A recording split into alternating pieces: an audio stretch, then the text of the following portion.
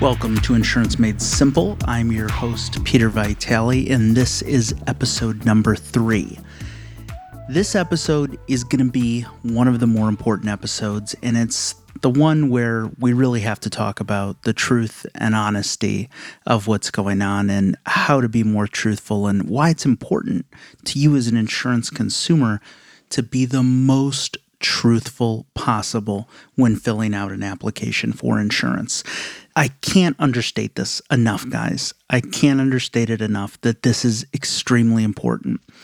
And a lot of times this is done not maliciously or even intentionally, but I jotted down before recording this, some of the interesting things I've heard from clients over the years, when I ask very simple, in my mind anyways, they're very simple questions like, in the house you live, do you own the house? And a lot of people say yes. And then, we'll talk a little bit more, or I'll go and I'll pull the property deed to make sure that, everything is 100% accurate and the client does own the house. And I'll find out that it's owned in the client's parents' name or a trust or an LLC. And they say, yeah, but I own the LLC, Peter. I said, yeah, but as a practical matter and as a matter of law, you don't own the house. The LLC owns the house. Or you don't own the house. The trust owns the house. Or you don't own the house. Your mom and dad own the house. Or in some cases I've seen where a deceased parent owns the house still, and it was never properly transferred, to the child through a probate court. And remember, insurance is a legal contract. This is not, on an insurance application, if they ask you if you own the house, they're not thinking of these other things that maybe, might be in your mind. They're thinking, do you, yourself, the person signing the application, hold legal title to the property? And it's a yes or no question. You either do, and it's titled in your individual name, or you don't, and it's titled in someone else's name, a business entity's name, a trust, or some other combination. And when you do not answer the questions honestly on an application, you get into big trouble. And what can happen with this big trouble? Well, it's easy. The policy can be completely rescinded. It could be tomorrow. It could be 5 years from now after a huge claim happens. And I did some digging and let me give my, typical disclaimer here. I'm not a lawyer. This is not legal advice, but I did some researching around and said, how can a policy be rescinded for material misrepresentation? And material misrepresentation simply means you were not honest on the policy application. And what can happen? Well, in a number of states, in California, which is generally a very consumer-friendly state in terms of the laws and regulations, in California, they don't require that the insurance company relied on the statement you made for them to be able to rescind the policy. So, for instance, they could ask, are you a smoker or not a smoker on the application? You say, I'm not a smoker, but let's say you were, and this is a homeowner's insurance application. They don't have to say, well, we wouldn't have issued the policy to Peter if he wasn't a smoker. They don't have to have relied on the fact that you were not truthful about. They don't have to have relied on it to issue the policy. You just simply had to lie. And they can say, we're refunding you all the premium you ever paid. This policy no longer exists. And in fact, it never existed because we are voiding the policy all the way back to inception. Ab initio means from the beginning, as if it never ever existed. So California is like that. Look, in Georgia, when a policy so provides, material misrepresentation alone is sufficient to void the policy. Nothing else, just material misrepresentation alone is enough to void the policy. In Illinois, no proof or fraud or determinational reliance was required. Instead, the insurer had to show plaintiff misrepresented or concealed a material fact to void the policy. That's it. They just have to prove that you lied on the policy application, and that's it. In Nebraska, there's a common law right to rescind or avoid insurance policies for material misrepresentations. Let's get to Michigan. Let's see what we have for Michigan. Michigan, rescission is justified without regard to the intentional nature of the misrepresentation, so long as it was relied upon by the insurer. It doesn't matter if it was intentional or not. You could have just made a slip up and forgot something. It doesn't matter if it was intentional or not. But this is the way the laws are written, and this is the way the laws are construed by the courts.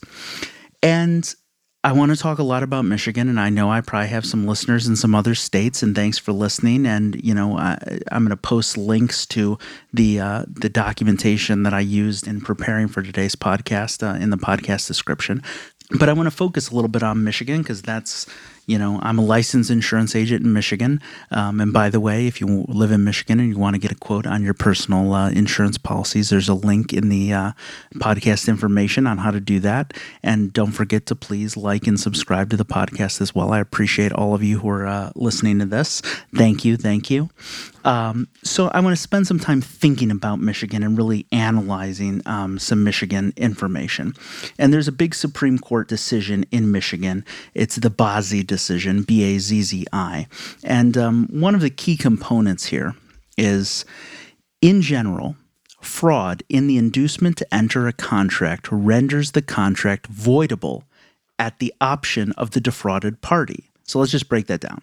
In general, if you lie on a policy application and that enters, you and the insurance company enter that policy contract, that whole contract is voidable at the option of the defrauded party, which would be the insurance company here. You lied, they get to pick, do we want to keep this policy, do we not? My guess is if there's a big claim, they're not going to want to, right? Insurance companies are in the business of making money, not paying out claims they're not legally liable for. So it continues. Accordingly, an insurance policy procured by fraud may be declared void ab initio, remember that means from the beginning, at the option of the insurer, with the effect being that the contract is considered never to have existed. This is what the Supreme Court in Michigan has said. In general, fraud in the inducement to enter a contract renders the contract voidable at the option of the defrauded party. If you lied, that's it. Game over. So if a client ever, I can sense, is not being truthful with me, I'm a pretty honest guy, and I'm pretty direct and upfront. I'll just ask them, listen, what's the point of paying money for insurance if it isn't going to cover you? That doesn't make sense. We don't want to do that. Let's do this the right way. It may cost you a few dollars more, and I understand that, but let's do it the right way so at least there's coverage if something happens. If not, you're just flushing your money down the toilet. It doesn't make sense to do this, guys. We need to be honest. We can't give the insurance companies a reason to back out of coverage. You're paying for coverage. You want to be covered. You don't want to screw around. And the reason I bring this up is because the next case I'm going to read from, which is a very interesting case. It's a Michigan Court of Appeals case called Stephen Counsel, and it's versus Allstate Vehicle and Property Insurance Company, as well as the Allstate insurance agent who wrote the policy. And this is a particularly interesting case, and this is, in my mind, we have two paths that we go down. We have people who are intentionally lying just to do whatever it takes to get the cheapest policy, and they don't care if they're covered or not covered.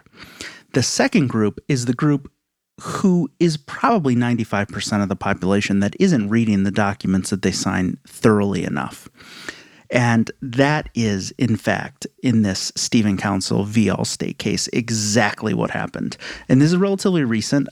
This is an unpublished Court of Appeals opinion from February 18th, 2021. And this, guys, this is big. Because what you're going to hear, what I read in a minute to you, you're going to find absolutely crazy. And that is that it doesn't matter if the client didn't even give the insurance agent the information that's on the application. It's the client's responsibility to read the information and not to sign it unless it's accurate.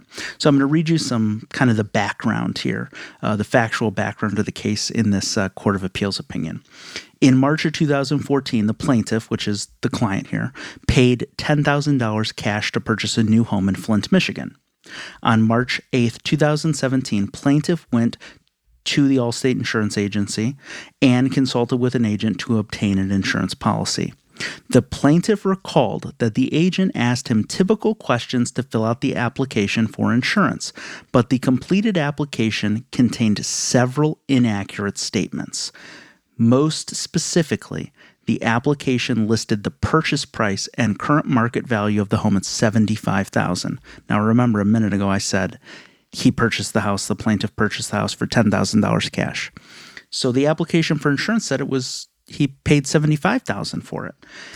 Now, he doesn't really, as this case goes on, the plaintiff doesn't really remember how the insurance agent even got this information. He's clueless as to where this came from, but it doesn't matter. And that's the most interesting part, because on the document, the insurance policy document, this is what the language is. And I'm going to read this, and it's a little long, but I'm going to read it because it's important. It says, "To the best of my knowledge, the statements made on this application, including any attachments, are true. I request the company, in reliance on these statements, to issue the insurance applied for. The company may recompute the premium shown if the statements made herein are not true. In the event of any misrepresentation or concealment made by me with my knowledge in connection with this application, the company may deem this binder and any policy issued pursuant to this application void from its inception. This means that the company will not be liable for any claims or damages which would have otherwise been covered." So this guy, Mr. Stephen Counsel, signed that document. And on that document, it said that he paid for, and the current market value of that house was $75,000. And guess what? It wasn't, because he paid $10,000 for it. And you may be thinking now, Peter, how are they ever going to know? How does this even come out? Guys, again, insurance companies are very particular, and they're only going to pay claims they're legally liable to pay. They're not in the business of paying claims that they're not legally liable for. And we can say, that sounds like a scam or whatever. This is the law. These are courts of law are upholding it. Legislatures in the states and the federal government, well, in the states, because that's where insurance is regulated, are making laws that say this. So this isn't a scam. This is the law. We're a society of laws. We follow the law. If we have a dispute, we go to court. And guess what? Mr. Counsel went to court and he lost because he signed a clear document. And so that's exactly my point in this. You have to be careful. You have to be careful. You have to read the document. You need to be doing business with an insurance professional who you know is ethical and honest and isn't going to mislead you. You should also read the documents, even if you're dealing with the most ethical and honest person. Absolutely. But, if you notice an inconsistency on the policy application, my guess is that, unfortunately, in this insurance industry, that here's what's going to happen. You're going to call the agent. You're going to say, "Hey, Mr. Agent, this is not exactly right. My house is, 2,300 square feet, not 1,800, correct it." And they're going to say, "Oh, Mr. Client, that doesn't really matter. It's not even used anymore. It's on the application. We just put it there, but, don't worry about it." That's the biggest mistake. That is someone who's lazy and doesn't want to do their job properly. And they're putting you and your family in jeopardy, and you should not do business with them. If you still want to do business with them, what I would argue is the most prudent thing you can do at this point, but still probably isn't going to help you as much as having it done the right way, is get them to put that in writing. If the agent is telling you something and they believe it to be true and it really doesn't matter and the company's never going to deny a claim about this, say, "Great, Mr. Agent, do me a favor. Just put that in an email and send it to me." And then you've got it. And then at the end of the day, if the insurance company does deny you coverage, you at least have a cause of action against the agent. The agent told me X. Here it is in writing. I have it. He sent me an email. There it is. My guess is that the agent, if they're just being lazy and don't want to change the application, they're not going to put that in writing and tell you it doesn't matter. Because one, they don't know, because they're not a claims adjuster and they're not a lawyer for the insurance company. They're an insurance agent. And two, they're going to be like, "Oh, okay, I got to put this in writing now. There's a paper trail. I got to be extra careful. Maybe it'll be easier just to actually put what's right on the application." And that's what you want anyway. So either way, you get what you want. Now, if they won't put it in writing, then red flags say, I think I'm going to go buy my insurance somewhere else because something definitely seems off here. You've got to, sadly be on the lookout for these kind of problems because you're paying a lot of money for insurance. Why have the insurance if it isn't going to cover the loss? It doesn't make sense. It doesn't make sense. So you've got to cross your T's and dot your I's. And listen, I don't have anything against, the direct-to-consumer insurance companies, right? I'm an insurance agent. I get paid by policies that I sell. There are companies that operate call centers, in the country, and they have, whoever there making money selling policies for an hourly wage at a call center. And a lot of those people are really good insurance professionals, no doubt. But you're never going to talk to them again after you buy a policy from them, because if you need service, you just call an 800 number. So what I'm telling you here is you want to deal with someone who, when your house burns down or you get into an accident and someone in your family is injured, that you can go back to that person and say, Peter, you told me this was covered. What the heck is going on? Why is the insurance company giving me a hard time? You want someone that you can either look in the eye, or someone who's going to answer your phone call every time you call and is going to tell you and assist you through the process. You're going to want someone who's giving you honest advice from the beginning, not doing anything sketchy. And, at the end of the day, unfortunately, in this case, Mr. Counsel, who bought the house for $10,000 I was talking about a few minutes ago, the Michigan Court of Appeals really says the agent didn't do anything wrong. And they don't say that he did everything right either. So I guess I'll read this part of the Court of Appeals opinion because I think it's pretty telling. The plaintiff alleges here that the agent made the material misrepresentation in the policy, and the plaintiff did not read the application. So the agent made the $75,000 up. Plaintiff didn't read it. Mr. Counsel didn't read it. So that's their argument. However, the plaintiff signed an authorization stating that he had read the answers in the application and that the information was true.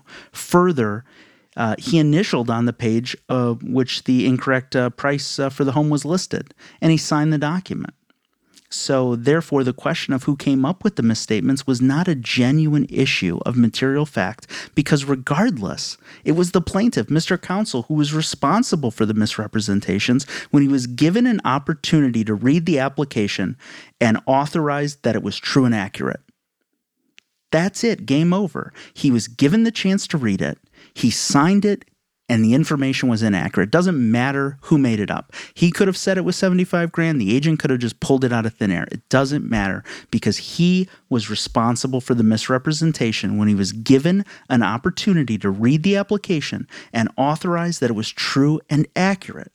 That's it. It's over. This guy does not get paid for his house that burnt down, and that's what happened in this case. The policy's void. No payment. He got his money back that he paid for it, but what good is that? That's not going to replace the whole house. So, I'll read one more part from this case, and it says, it's well established that the failure to read an agreement is not a valid defense to the enforcement of a contract. It's well established. That's what the court says. Well established that a failure to read an agreement is not a valid defense to a contract. A contracting party has a duty to examine a contract and to know what the party has signed and what the other contracting party cannot be made to suffer for neglect of that duty. Regardless of who actually completed the application, plaintiff signed the authorization, attesting to the completeness and truth of the answers after the application was completed.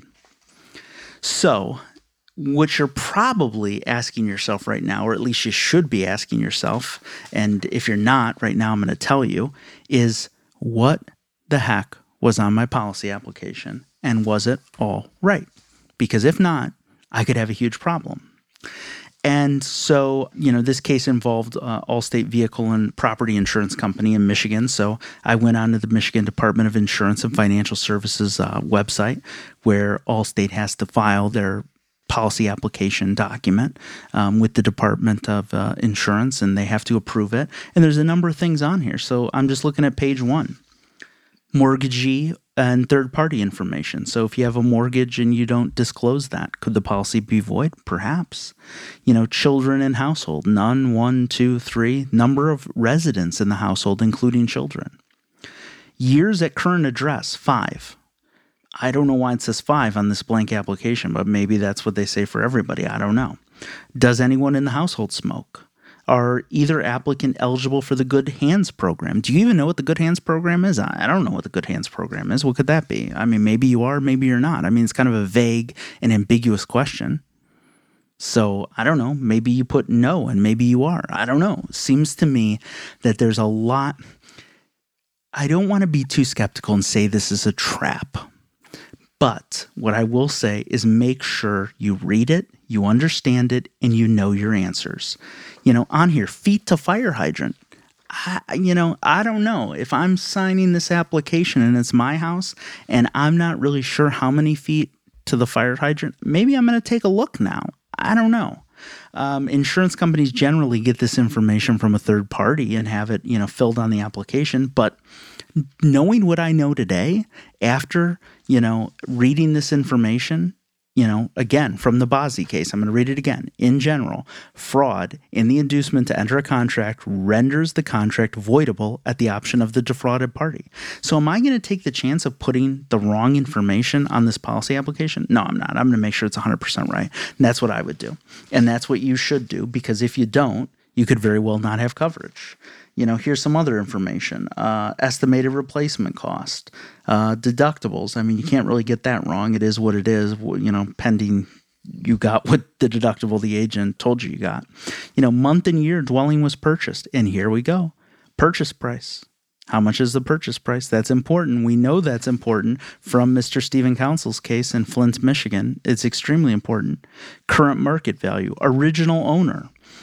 I guess that means, are you buy the house in 2010 when the house was built? I guess I'm the original owner. Year roof was replaced. That's interesting. Is that accurate? I mean, that can make a big deal, I guess, So are you estimating, maybe it was 10 years ago, but maybe it was 20 years ago, or maybe it was 2 years ago. You say, about 2 years ago, but it was 6 years ago. You have to be accurate in these answers. It is important because, again, this is the policy application I'm reading from. Okay, that had a whole policy denied because the information wasn't accurate. Let's look at some other interesting questions on here. Does the insured have an alternative or supplemental heating source, including fireplace? I mean, does that mean at the time of signing the application, I was using a space heater because it was the middle of winter and my bedroom upstairs doesn't get warm enough? It's important. It's an important question to answer. Is the dwelling on a solid and continuous foundation? I mean, I assume that's yes, but it's also interesting here on this particular policy application. It asks number of vehicles that are in your household. How many cars do you have in your household? That matters apparently for home insurance. Max of years with prior/current auto carrier. How long have you currently had auto insurance? I mean, this kind of feels like a setup to get you to answer incorrectly, because then what happens if you answer incorrectly? They can void the policy potentially. I mean, this is important. How many major violations has the applicant or co-applicant had in the last 3 years? This is an application for home insurance. They're asking a lot of questions about automobiles on here. How many not-at-fault accidents have the applicant and co-applicant had in the last 5 years? I mean, apparently this is interesting to Allstate Vehicle and Property Insurance Company. They want to insure your house. They want to know a lot about your car history. I don't know why that's relevant. It is, apparently, so that's interesting. But make sure you're answering it correctly. That's what your job is here. Answer the information correctly. I cannot overstate this. This is important. Answer it 100% correct. Because if not, you could be in a situation where you don't have coverage and you think you do. And the insurance company is going to say, hey, sorry, Mr. Client, you don't have coverage. We voided it from inception. Here's a check for all the premium you gave us back. The policy never existed in the first place. Who in the hell knew they could even do that? They can. They do. The courts uphold it because that's the law. We're a society of laws. So, I don't want to sound crass, but if you don't like it, write your representative and let's get the laws changed. But unfortunately, this is what we have to work with here for now. So I'm going to go back now to right where I started, which is a lot of questions that I've gotten answered from clients over the years that are just nonsensical when you really think about the question being asked. Where do you live? Well, my driver's license says I live in, this house in Hazel Park, but I'm usually at my house in Detroit. I've got 3 houses. Okay. Stop. Wait a second. Hazel Park isn't that far from Detroit. What's going on? You just don't screw around to try and lie because it isn't going to help. You're going to end up wasting your money. It doesn't make sense. Where do you live? Where are you at most nights? Sure, some people may have 2 houses where, they've got a job and they travel, and sometimes they're on the west side of the state, some side they're on the east side of the state. Those are exceedingly rare in my honest opinion. So let's just be honest with what's going on. I'll ask people, do you own the house? They'll tell me it's a family house. What the hell does that mean, a family house? I mean, anytime that 2 people are related that live together, that's a family house technically. What is a family house? What does that mean? Do you own the house? My name is Peter. Is my name on the deed of the house? Yes or no? Doesn't matter if it's a family house, a non-family house, a family-friendly house, a non-family friendly. What does this mean, a family house? I don't know what that means. That's a good way to get your policy application voided, okay? I talked about this at the beginning. A dead parent or family member is still the deeded owner of the house, never properly went through probate. That's a disaster waiting to happen because you might live there and no one might kick you out, but you don't own the house. Your name is not on the deed. You don't own the house. I have an LLC that I own that's the owner of the house. Again, you're not the owner. The LLC is the deeded owner of the house. You are not the owner. I ask people, do you own are you the legal owner of this car? Yeah. And then 20 minutes later, they'll tell me, well, the car is registered to my girlfriend. Well, hang on. You just told me that the car, you're the owner. Well, I make the car payments. Okay, making the car payments doesn't make you the owner of the car. So you've got to be thinking about these questions. Don't think about what your situation is. Think about the question. Are you the legal owner of this car? It's a yes or no. There's no ambiguity about it. You either own it, your name's on the title of the car, or you don't. There's no 2 ways about it, guys. You've got to be honest. You've got to, and I'm not saying you're being dishonest in this, but you're not thinking about this from the clear, precise language on this policy application, okay? Are there other occupants in the house, they may ask? And you may not be thinking about, my 3-year-old daughter. It doesn't matter if I have a 3-year-old daughter. She's not going to drive the car. But that's not what the question on the application says. It says, are there any other occupants of your household? You've got to answer it honestly. And if your agent tells you it doesn't matter, we don't need to list a 3-year-old daughter, get that in writing. Hey, Mr. Agent, I like you. You're a nice guy, but do me a favor. I'm just not comfortable with this because the application says list all the occupants in the house. So can you just send me an email and say I don't have to list it that way? Because then at least you can sue the agent when your policy gets voided and say, well, he told me this and I have it in writing and I have proof. Now, if that's the case, I hope you win the lawsuit. But if you don't have it in writing, it never happens. That's just the way it is. So get it in writing. What the agent tells you versus your actual responsibility are 2 very different things. Make sure you're reading the documents you sign. E-signature is great because it really helps get things done quick. But it's also, people just are clicking sign next, sign next, sign next. And I'm guilty of it in things. I'll go change my cable service. I'm not going to read that whole thing. But you know what? Maybe I should be. But at the end of the day, if I get into a dispute with my cable company, it's no big deal. If you get into a dispute with your insurance company, it's financial devastation. So make sure you're answering correctly. All right. It's been great. This was a fun episode for me to record, and I look forward to talking to you more about insurance coverage. See you soon. Don't forget to like and subscribe.